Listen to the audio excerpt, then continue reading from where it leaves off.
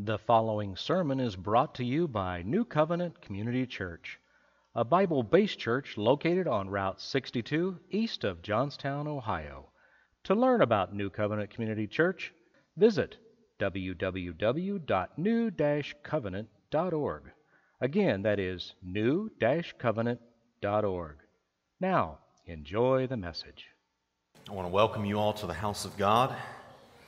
I pray that you will find our Lord to be as awesome as we have found him, as forgiving and loving as we have found him to be, and as full of mercy as we have indeed found him to be. You can be turning your Bibles, if you would please, to Romans chapter 7 and chapter 13. You do have a moment to get there as we all turn our Bibles to Romans chapter 7 and chapter 13. You can bookmark both of those places.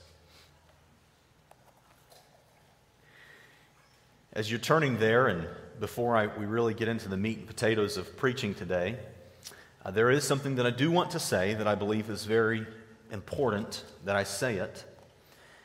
It is obviously no surprise that last week was a strong message, or whatever other word you'd like to use for it. It's vitally important, not just with regards to last week, but any time that the preacher opens his mouth, it's important to make a distinction. And the distinction has to do with the preacher and the one who is being preached about. I recognize that in my upbringing of being raised around livestock and spending a lot of time around rodeos, that it doesn't necessarily foster the most tender of personalities. And my wife will attest to that. And I pray that my children cannot attest to that. I'm just like all of us have things that we continually need to make sure are submitted to the will of God. And I recognize those things. But the distinction, however, that needs to be made is if there's something that is said from the preacher that rubs you the wrong way, it's vitally important to your growth as a Christian. As a child of God, it's vitally important that you make the distinction between, was it the pastor, or was it the preacher, or was it the one who is being preached about that made you feel that way?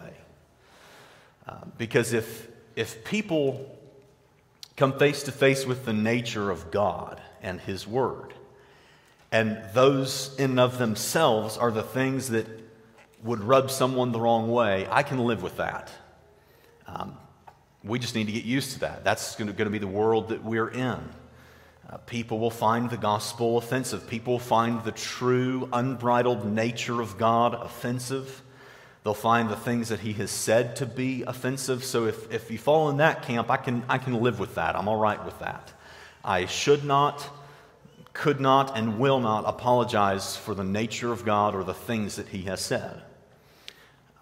And that's where the distinction must be made, because if there is then something that is the personality of the preacher that comes forth, or the way that his personality is expressed through communication based on his personality, should there be anything about me or the way that I would talk, or even for that matter the way I would dress, that would serve as a stumbling block between where you are in your walk with Christ and seeing the true nature of God in His Word, then certainly that is something that I am incredibly apologetic for. I fear God way too much to stand in between where people are in their walk and growing in that. So if there is something of my personality or the way that my communication has manifested itself from that, then know that I am deeply sorry and that I'm probably more upset with my personality than you are. So let me buy a coffee and we can sit together and talk about how much we hate me. So, because, and I appreciate the laughter, but I like me least of all. And when my wife knows that some of the ways that my personality come out in communication that can be overly assertive. It is my prayer, it is my intention that my children don't report the same. So, with that being said, let us pray, and then we will dive into the Word of God. Let's pray together. Father in heaven, we love you. We love your Word. We're here to magnify you. We are here to see that your name is lifted high, not just in this place, but every place. Jesus, thank you for the redemption that was purchased with the payment of your life's blood. None of us could have done that. So we are here together, humbled at the fact that you would draw us by your Holy Spirit and draw us into this redemption, this forgiveness, this grace that is a free gift that is offered. What a joy. And what a strong reality that supersedes all the things that we see going around us. We love you in Jesus' name, and all the church says. So, for the month of September, we have been preaching and will continue to preach through the core values of this church. The first of one being, and we can move to that first slide, gentlemen, or ladies, I don't know who is all up there, I can't really see today. New Covenant Community Church exists to praise Jesus through worship and the Word. Say all that with me. New Covenant Community Church exists to praise Jesus through worship and the Word. Jesus is the focal word in that statement. And come what may, we're going to worship Him in spirit and in truth. We're going to see that His Word is the center point of all of our gathering, our guidance, our meeting. And we're going to worship Jesus. Next slide, if we would, please. New Covenant Community Church exists too. Say it with me. Proclaim the gospel to our neighbors and the nations. Not just the person next door, but the person in the next country, in the next nation. This gospel is what we're going to preach. And then finally, we exist as a church to practice holiness through New Testament orders and ordinances, which is what we'll be preaching today. Now, we have referenced some of these core values like chains. If a tree falls down across the road, the tree is not where it belongs. The tree belongs standing up and not in the way of the road. And if you take a chain, you can attach one end of the tree and the other end to a tractor or a truck or something and pull that tree back into the woods where it belongs. And similarly, we've said that these core values are much like that if we were ever to fall out of place in our message, in our teaching, in our fellowship, should there be anything about us as a fellowship of believers that were to fall out of line, that this good, loving chain of these core values would bring us back into the proper place. Similarly, if you go into certain countries, certain areas of the world where they're along coastlines, they will take chains to chain a house to its foundation so that hurricanes and tropical storms cannot blow it off the foundation. And much in the same way, we've likened these core values to a chain that holds us in place. That we could be going through all kinds of storms and all the things that we move forward through together as a church, in our families, individuals, for you single folks, all the things that we could go through, that these core values as a church together could hold us fast where we ought to stay. So what is it that God's Word says about holiness? This practicing holiness through New Testament orders and ordinances. It's vitally important that you take note that there are predominantly, as we see in Scripture, two different kinds of holiness that we really need to see the clarity between the two. The first kind of holiness is what we'll be preaching about today, and it's simply what you could call a practicing holiness. The holiness that as a believer that we are striving to. Now that's what we'll be preaching about, but what's important to remember about this practicing kind of holiness is that it is not salvific, meaning that it does not have to do with salvation. There is no amount of practicing this holiness that could somehow justify you before God. That is not what this practicing holiness is about at all. You could devote your life, you could devote everyone else's life around you to this practicing holiness that we will be talking about. And you could achieve great levels of it, but it would do nothing before you're standing before God. Hebrews 12:14 talks about the other kind of holiness. Pursue peace with all people and holiness, without which no one will see the Lord. When God sees people in their sinful state, He sees their sin. And what we need is to repent, to turn to Christ, to be forgiven of our sin, to be covered and cloaked and clothed in the righteousness that only perfect Jesus has, so that when God sees us, He sees this perfect righteousness, this perfect holiness that has been purchased for us. It's not that of our own, it's that of another, and His name is Jesus. So I hope you see the difference between those two kinds of holiness. The one we would call the gospel, the other that we'll be talking about today, this practicing holiness. What is it that God's Word says about it? In Leviticus 11, verse 44, part A, it says, "For I am the Lord your God, you shall therefore consecrate yourselves, and you shall be holy, for I am holy." Leviticus 11, verse 45, "For I am the Lord who brings you up out of the land of Egypt, to be your God. You shall therefore be holy, for I am holy." Leviticus 19:2, "Speak to all the congregation of the children of Israel, and say to them, you shall be holy, for I, the Lord your God, am holy." Leviticus 20, verse 11, "Consecrate yourselves therefore and be holy, for I am the Lord your God, and you shall keep my statutes and perform them. I am the Lord who sanctifies you." Now we see this exact same teaching carried over into the New Testament as well. 1 Peter 1, verses 13 through 16. "Therefore," the Word of God says, "gird up the loins of your mind, be sober, and rest your hope fully upon the grace that is to be brought to you at the revelation of Jesus Christ.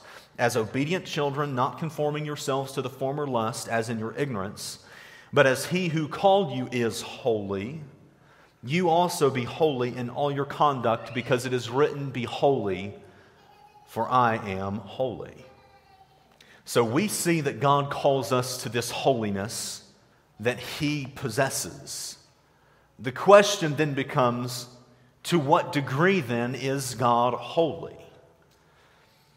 We see that this was foretold hundreds of years before the time of Christ. The prophet Isaiah in Isaiah 53:9, as he is prophesying of the grave situation that the Son of God would experience, and says, "And they made His grave with the wicked, but with the rich at His death, because He had done no violence, nor was there deceit in His mouth."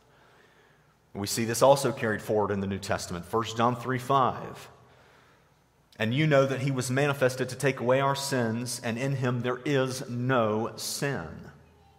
1 Peter 2, verse 2, when it's talking again about Christ, "who committed no sin, nor was deceit found in His mouth." 1 Corinthians 5:21, a scripture that we should be well familiar with. "For He made Him who knew no sin to be the sin for us, that we might become the righteousness of God in Him."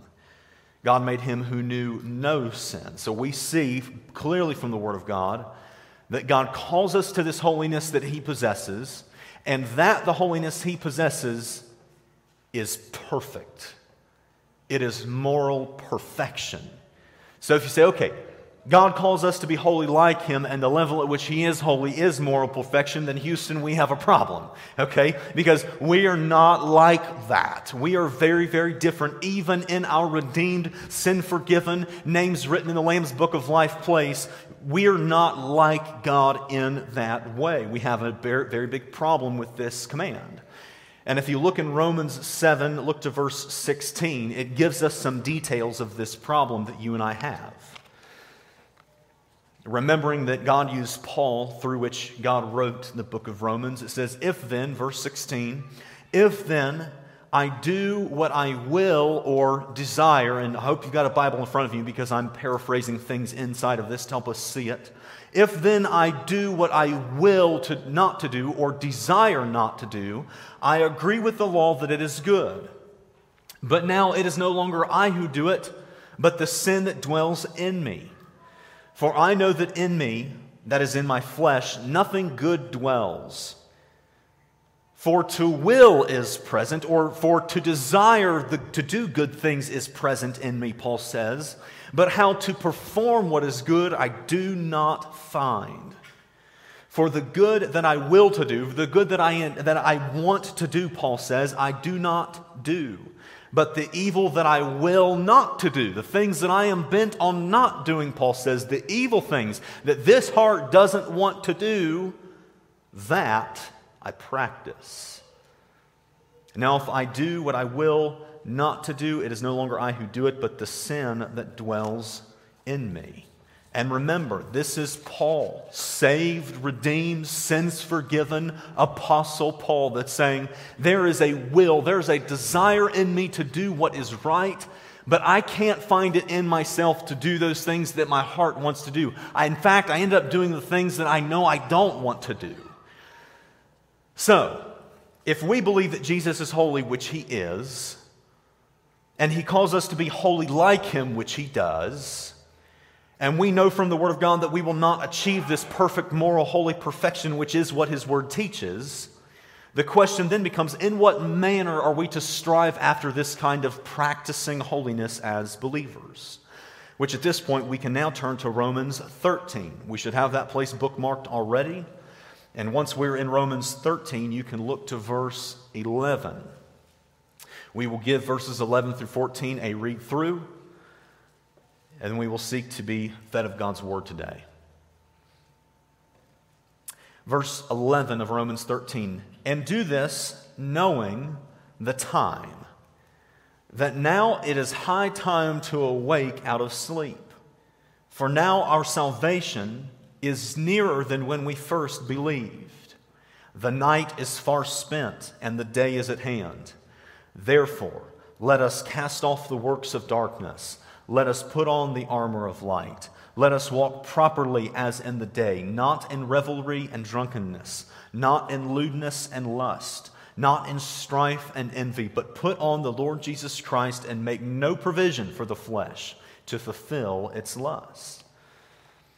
Now, the Word of God obviously gives us some instruction about how to practice this kind of holiness. But before it ever gets to the instruction, it first gives us some of the motivations as to why. Why is it that we should practice this kind of holiness, and kind of in what way? And what becomes very clear is its time. There is a timeliness of this. We are to do some of these things like cast off the works of darkness and to put on the Lord Jesus Christ, to clothe ourselves with the armor of light. We need to do those things, but we need to do it knowing that it is high time to awake from sleep.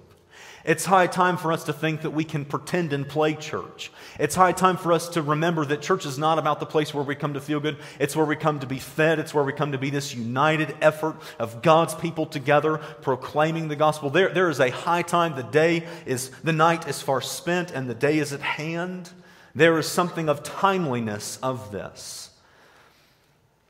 And we see clearly that Paul thought that just perhaps Jesus, this salvation that it mentions, this salvation is nearer than when we first believed. It's important that you know that there it's referencing the return of Christ, be it someone's salvation that has come into full fruition of when their body dies and they go to heaven, or when Jesus comes back to redeem the church and take them off of the earth. He's referencing this as the salvation that he talks about. Our salvation is nearer than when we first believed. From when we first became believers, this salvation, the thing that all of us today, every single one of us, are marching towards, be it our earthly body dying or Jesus returning for us, that day is nearer than when we first believed. And people say, well, was it right for Paul to think that Jesus could come back in his lifetime when we know that Paul was wrong? To which I would say, no, I don't think he was wrong in that at all. He was very right in noting that the salvation, the thing that we're marching towards, it is nearer right now than ever before. It's nearer right now than when we first became a Christian. It's nearer right now than when we first believed the gospel.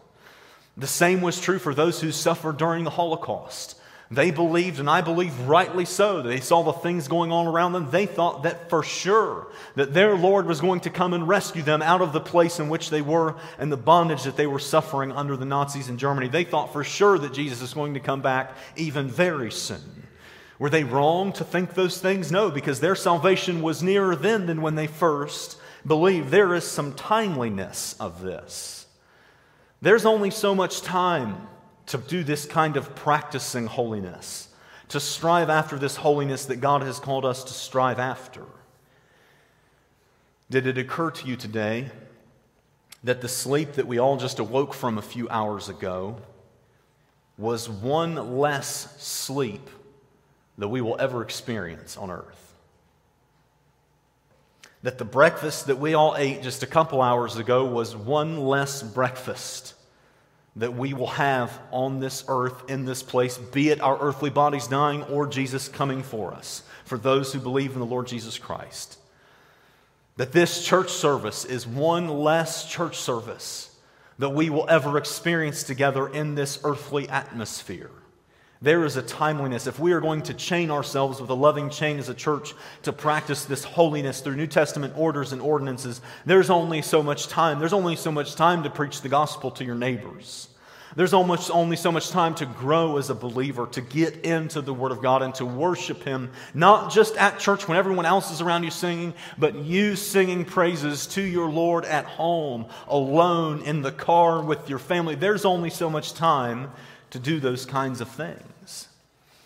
So if Jesus is holy, which He is, and He calls us to be holy like Him, which He does, and we know that we will not achieve this moral, holy perfection that only Christ has, that only God has, which is what His Word teaches, then what manner are we supposed to strive after this kind of holiness, this practicing holiness? First, we can say that we know it's now.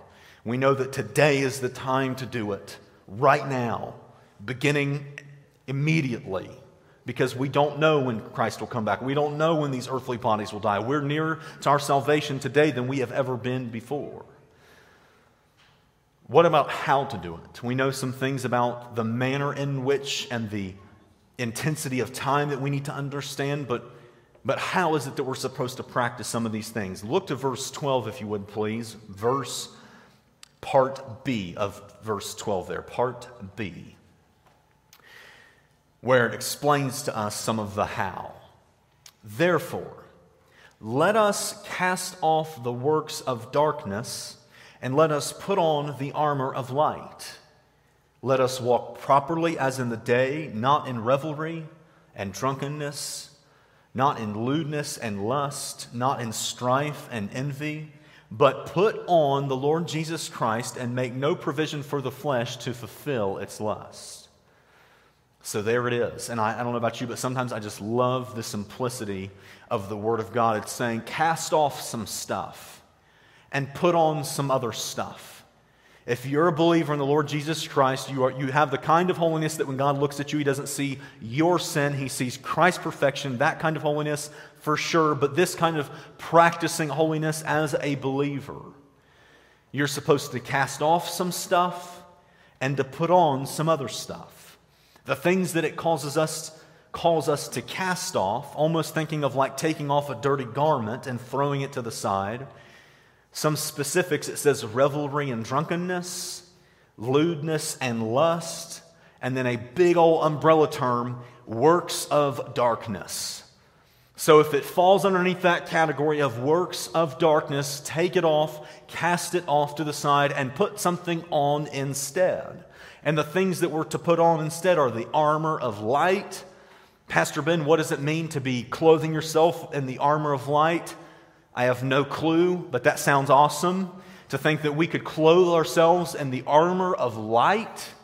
What a picture, what a mental picture that God's Word gives us, that man, we can't even comprehend some of those things, but that we would be called to arm ourselves in some of those things. And also, if you look to verse 14, but put on the Lord Jesus Christ and make no provision for the flesh to fulfill its lust. We're to put on the person of Jesus Christ. In a family of 4, I'm responsible for like 80% of the laundry that happens in my family. And again, Abby will attest to all these things as being true. But I've got good explanation for that. I'm always outside working on something, whether it's a big old grease spot from working on the tractor or, I'm digging something. I'm always out working on stuff. And sometimes, not sometimes, all the time when I come inside for lunch or whatever I'm doing, I'll come in and I'll wash my hands in the sink, and as I'm washing my hands, I always take note to make sure I look in the mirror to see what I have on me that I didn't notice while I was outside. And sometimes it is a big grease spot. Sometimes it's a big mud spot. Sometimes it's something that looks like mud, but it doesn't smell like mud. And I have to look in that mirror to know what I've got on me and to know if I need to get rid of what I'm wearing and put something else on. And can I just tell you, dear friends, this morning that the same thing is true for believers when we look in the Word of God. When we look into the mirror of the Word of God, it tells us what we look like. It allows us to see some things clearly, like if we can continue on wearing the thing that we're wearing, or if we need to take it off, cast it aside, and put on something else like armor of light or like the Lord Jesus Christ. And I hope you know in that little illustration that the mirror is vital. It's pivotal. Do you know the kind of stuff I'd be wearing around in my house if I didn't have a mirror to look in to see what kind of nasty splotch of something is on me? Looking into the mirror of God's Word is vital. If you don't do it consistently, if you don't do it a lot, you're going to be walking around with some things that you didn't even know you had on you. If you look into the mirror, it will show you some of these things. Church of God, please be looking into that mirror, looking into it to know if there's some things that you need to cast off and to replace it with some things to put on. This was the case for the church, I believe it was in Antioch, where believers were first called Christians. They took note of these things. They were digesting the Word of God in large portions, and some things were becoming very clear as they looked into the mirror of God's Word and said, I need to shed this, and I need to put Christ on in this to cover up, get rid of the thing that was on me before, the anger, the hate, the unforgiveness, the ungracefulness with my family, with my children. I need to get rid of those things and put something else on instead. They saw that, and it showed big time. So much so that the non-believers around them called them Christianos, which is the Greek word for Christian. It literally means little Christs. And they meant it to be a jeering kind of term for these believers. They intended to make it a word that they would use to make fun of believers. And we all know that that's the name that we now identify ourselves as these little Christs, as we put Him on and get rid of the things that look like us and put on the things that look more like Him. And I hope you're wondering, as I always hope you do, as you are really engaging with the Word of God, is why is it that God would call His children to do this kind of thing?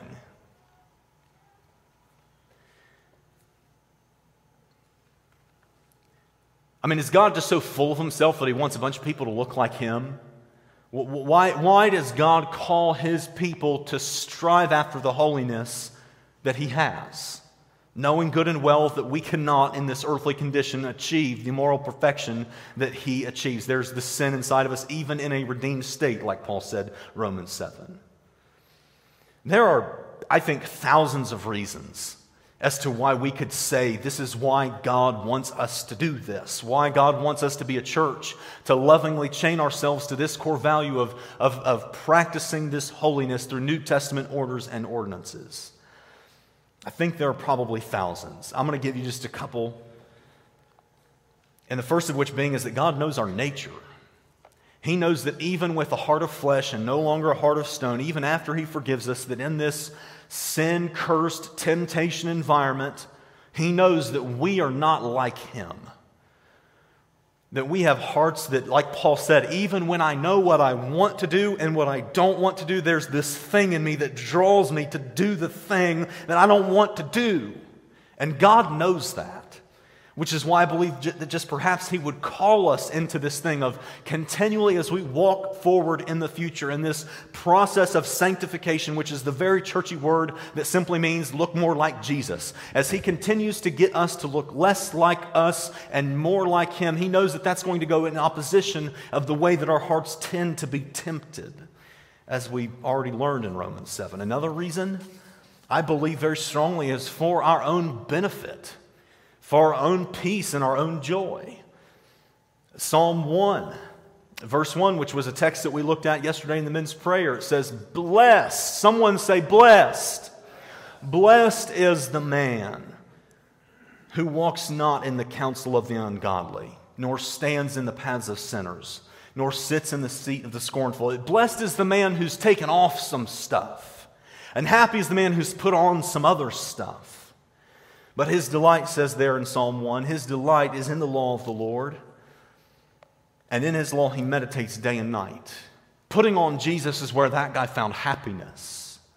So not just because God knows our nature, not just because for our own benefit, but I think another reason that is very glaring in the Word of God that we all ought to see of why God would call us as a people, as a church, to bind ourselves to this mission of practicing and striving after this kind of holiness, shedding off the things that are ugly that look like us, and putting on the things that are clean and perfect that look like Jesus.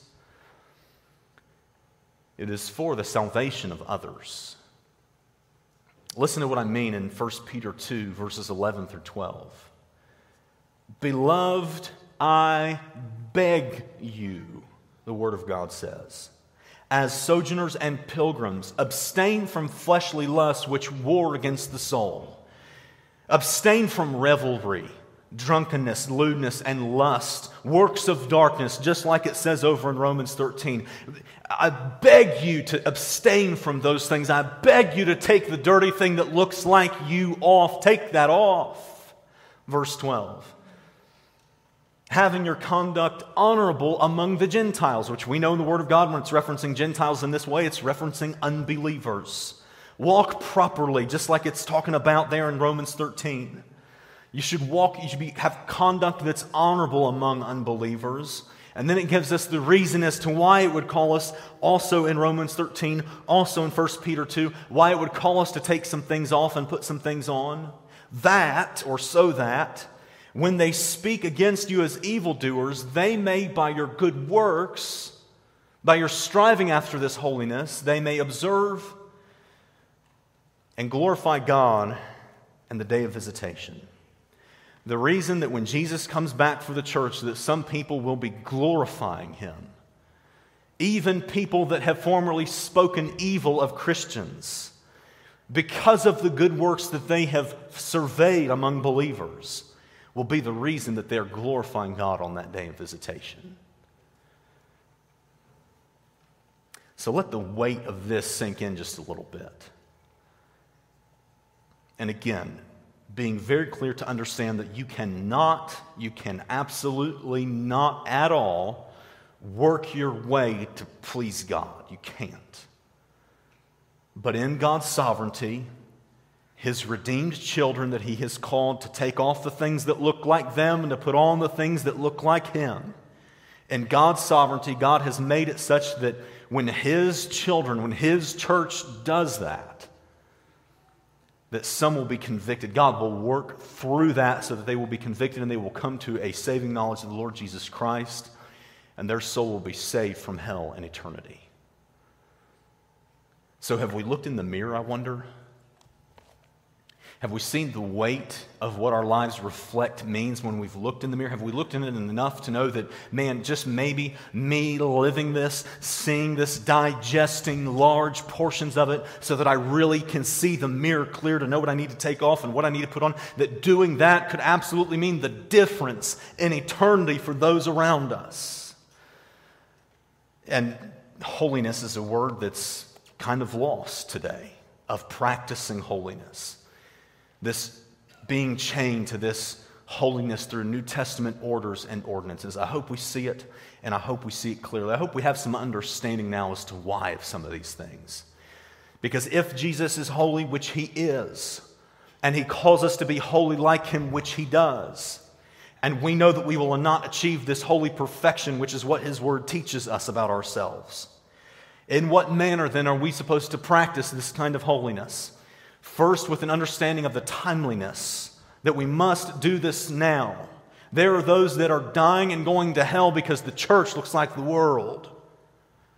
And that's a crying shame. So that's the timing. Then in what way are we supposed to? We're supposed to cast off some things, some worldliness. And we're supposed to put on the Lord Jesus Christ, be clothed with this armor of light, to be this Christanos, this little Christs. And forgetting not just a couple of the reasons that we mentioned this morning, that because God knows our heart, for the sake of our own joy, and particularly for the salvation of others. So if the Holy Spirit of God has enlightened His Word to you this morning, say amen. We're going to shift gears now as we prepare for communion. So Brian and whoever else will be up here, I'll invite you to come up here as well. For those of you that are going to be helping with communion, I'd like for you to prepare. I'm going to pray, and as I'm praying, the gentleman that will be helping dispense of these elements can begin while I pray, and as soon as I'm finished praying, they can begin to pass them out.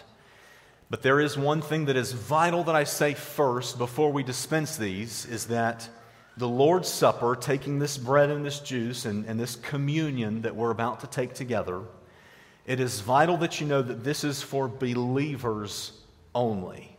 If you are not a believer, please just pass the plate to the person next to you and do not take anything from the inside of these plates. I'll give you an explanation as for that in a moment. But right now, let us all prepare our hearts. As we have already seen some of the reasons for this practicing of holiness through New Testament orders, which we have seen, what about the ordinances? We'll explain them as we go along, but first let's pray. Father in heaven, Father, if there is a way in us that is wrong, shine a light on it, I pray. Father, let not the love of sin, even in this redeemed state, Father, give us, we need you.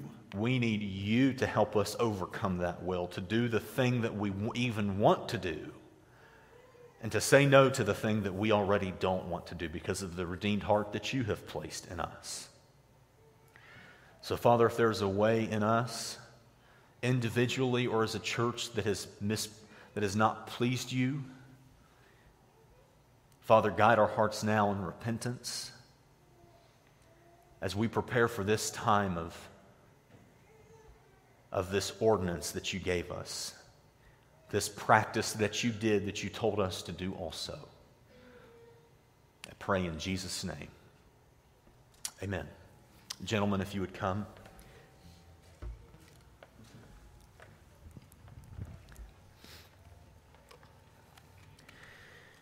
And we could begin ministering with music.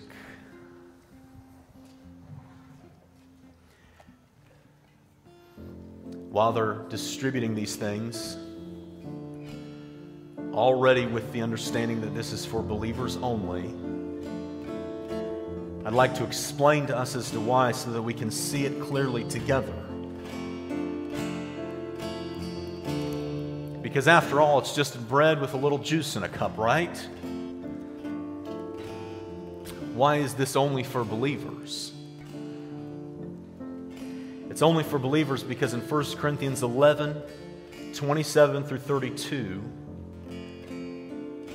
it says, "Therefore, whoever eats this bread and drinks this cup of the Lord in an unworthy manner will be guilty of the body and blood of the Lord."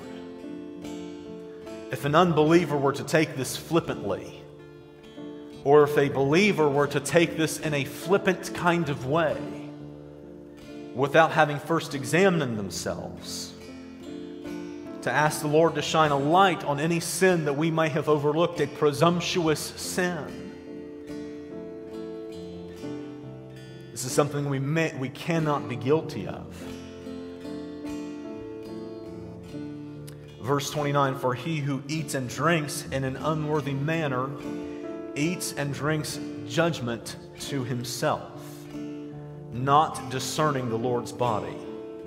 For this reason," the Word of God says, "many are weak and sick among you, and many sleep." What God was using the Apostle Paul to tell the church in Corinth was, there are some of you, because you have taken this flippantly, because you've taken it in an unworthy manner, you have not done the due diligence to remember what these things represent. That there are some in the church who are weak, some who are sick, and some who are dead.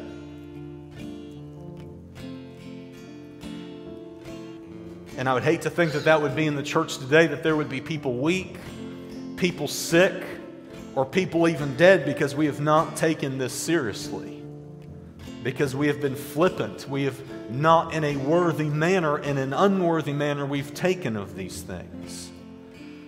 So as Christians, we know that when we take communion together like this, that the bread represents His body, that the juice represents His blood. So I hope you've seen clearly from the Word of God why it is that He calls us to strive after the holiness that He has, that He's calling us into. And I hope you see the mechanics of that. But the reason we want to be a church practicing holiness through New Testament orders and ordinances is for the reason that when Jesus administered this on the night that He was betrayed, the thing that He said to His disciples was, "Do this in remembrance of me." Don't forget me. As you live this Christian life, don't forget me. He implied that we were prone to forget. So every time that you take of this together, don't forget what He's done. Don't forget His body that was crucified. Don't forget His blood that was spilled for us. So practicing holiness is much more than just our will and our prayer and putting off some things and putting on some things. It's also remembering. That's why we did baptisms last week. That's why we'll do more next week. Because we're remembering His death under the water. We're remembering His resurrection up from the water. We're remembering our old man never to come alive again, but the new person in Christ being set free of the power of the Savior. We remember these through these ordinances. So on the very first top layer of this, you'll see a clear piece of plastic that you can now peel back, and it will reveal the bread.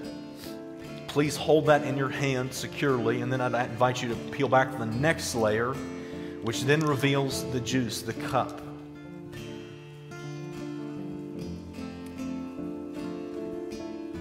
And we hold these things in our hands,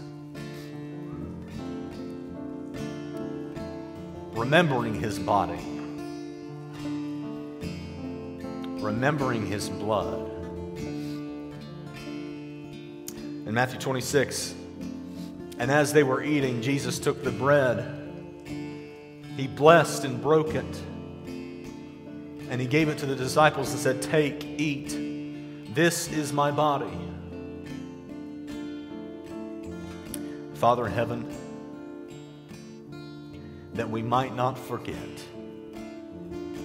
that we might not forget what Your body endured, that ours might not. Let us not take this flippantly, but with an overwhelming thanksgiving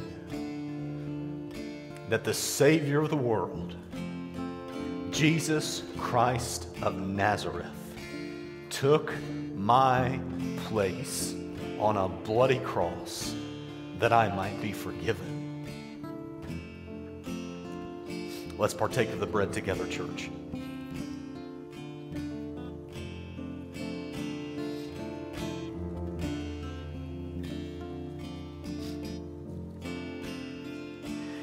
In verse 27 of Matthew 26, then He took the cup, and He gave thanks, and He gave it to them, saying, "Drink from it, all of you. For this is my blood of the new covenant, which is shed for many for the remission of sins." If it wasn't, dear friend, listen to me now, if it wasn't for what this cup represents, there would be no remission of sins, no forgiveness. So He says, "Take this cup and do it in remembrance of me, that I and I alone am the reason that your sins are washed." Jesus, make us mindful of this cup. Let it not flee from our minds that if it were not for You, if it were not for You having spilled Your blood, there would be no escape from sin. But because of what You've done, because of what you have been victorious in, because you shed your blood, we can stand before you forgiven and clothed in the righteousness of another. Thank you, Jesus. Where would we be without what this cup represents?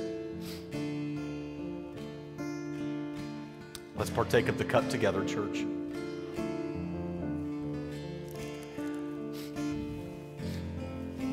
You can set those cups on the floor underneath the chair in front of you. Would you stand with me as we pray?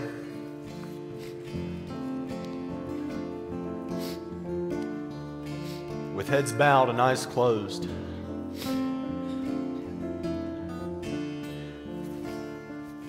Perhaps you've never heard this gospel. You've never heard this good news of a way to be redeemed of your sin. If you would say, "Preacher, I want you to pray for me. I want to know this Jesus. I want to know how to be freed from this sin. I want to stand right before God." Should there be anyone here, I just want you to raise your hand up high and unashamed wherever you are.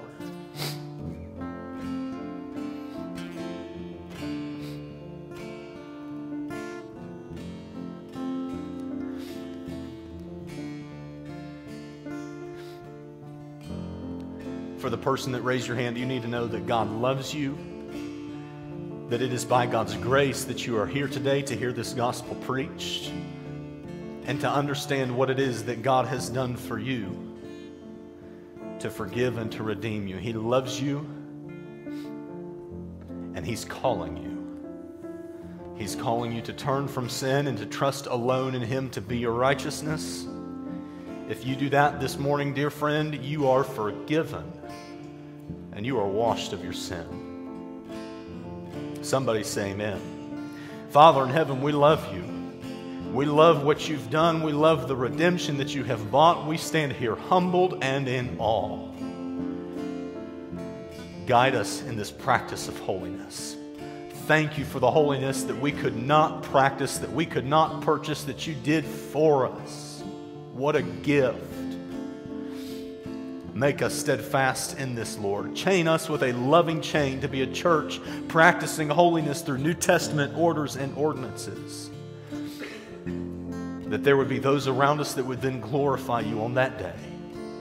We love you for all these things in Jesus' name. And all the church says, let us sing together. If you need prayer for anything, please come up to the front. I'll be here. I love you all so much.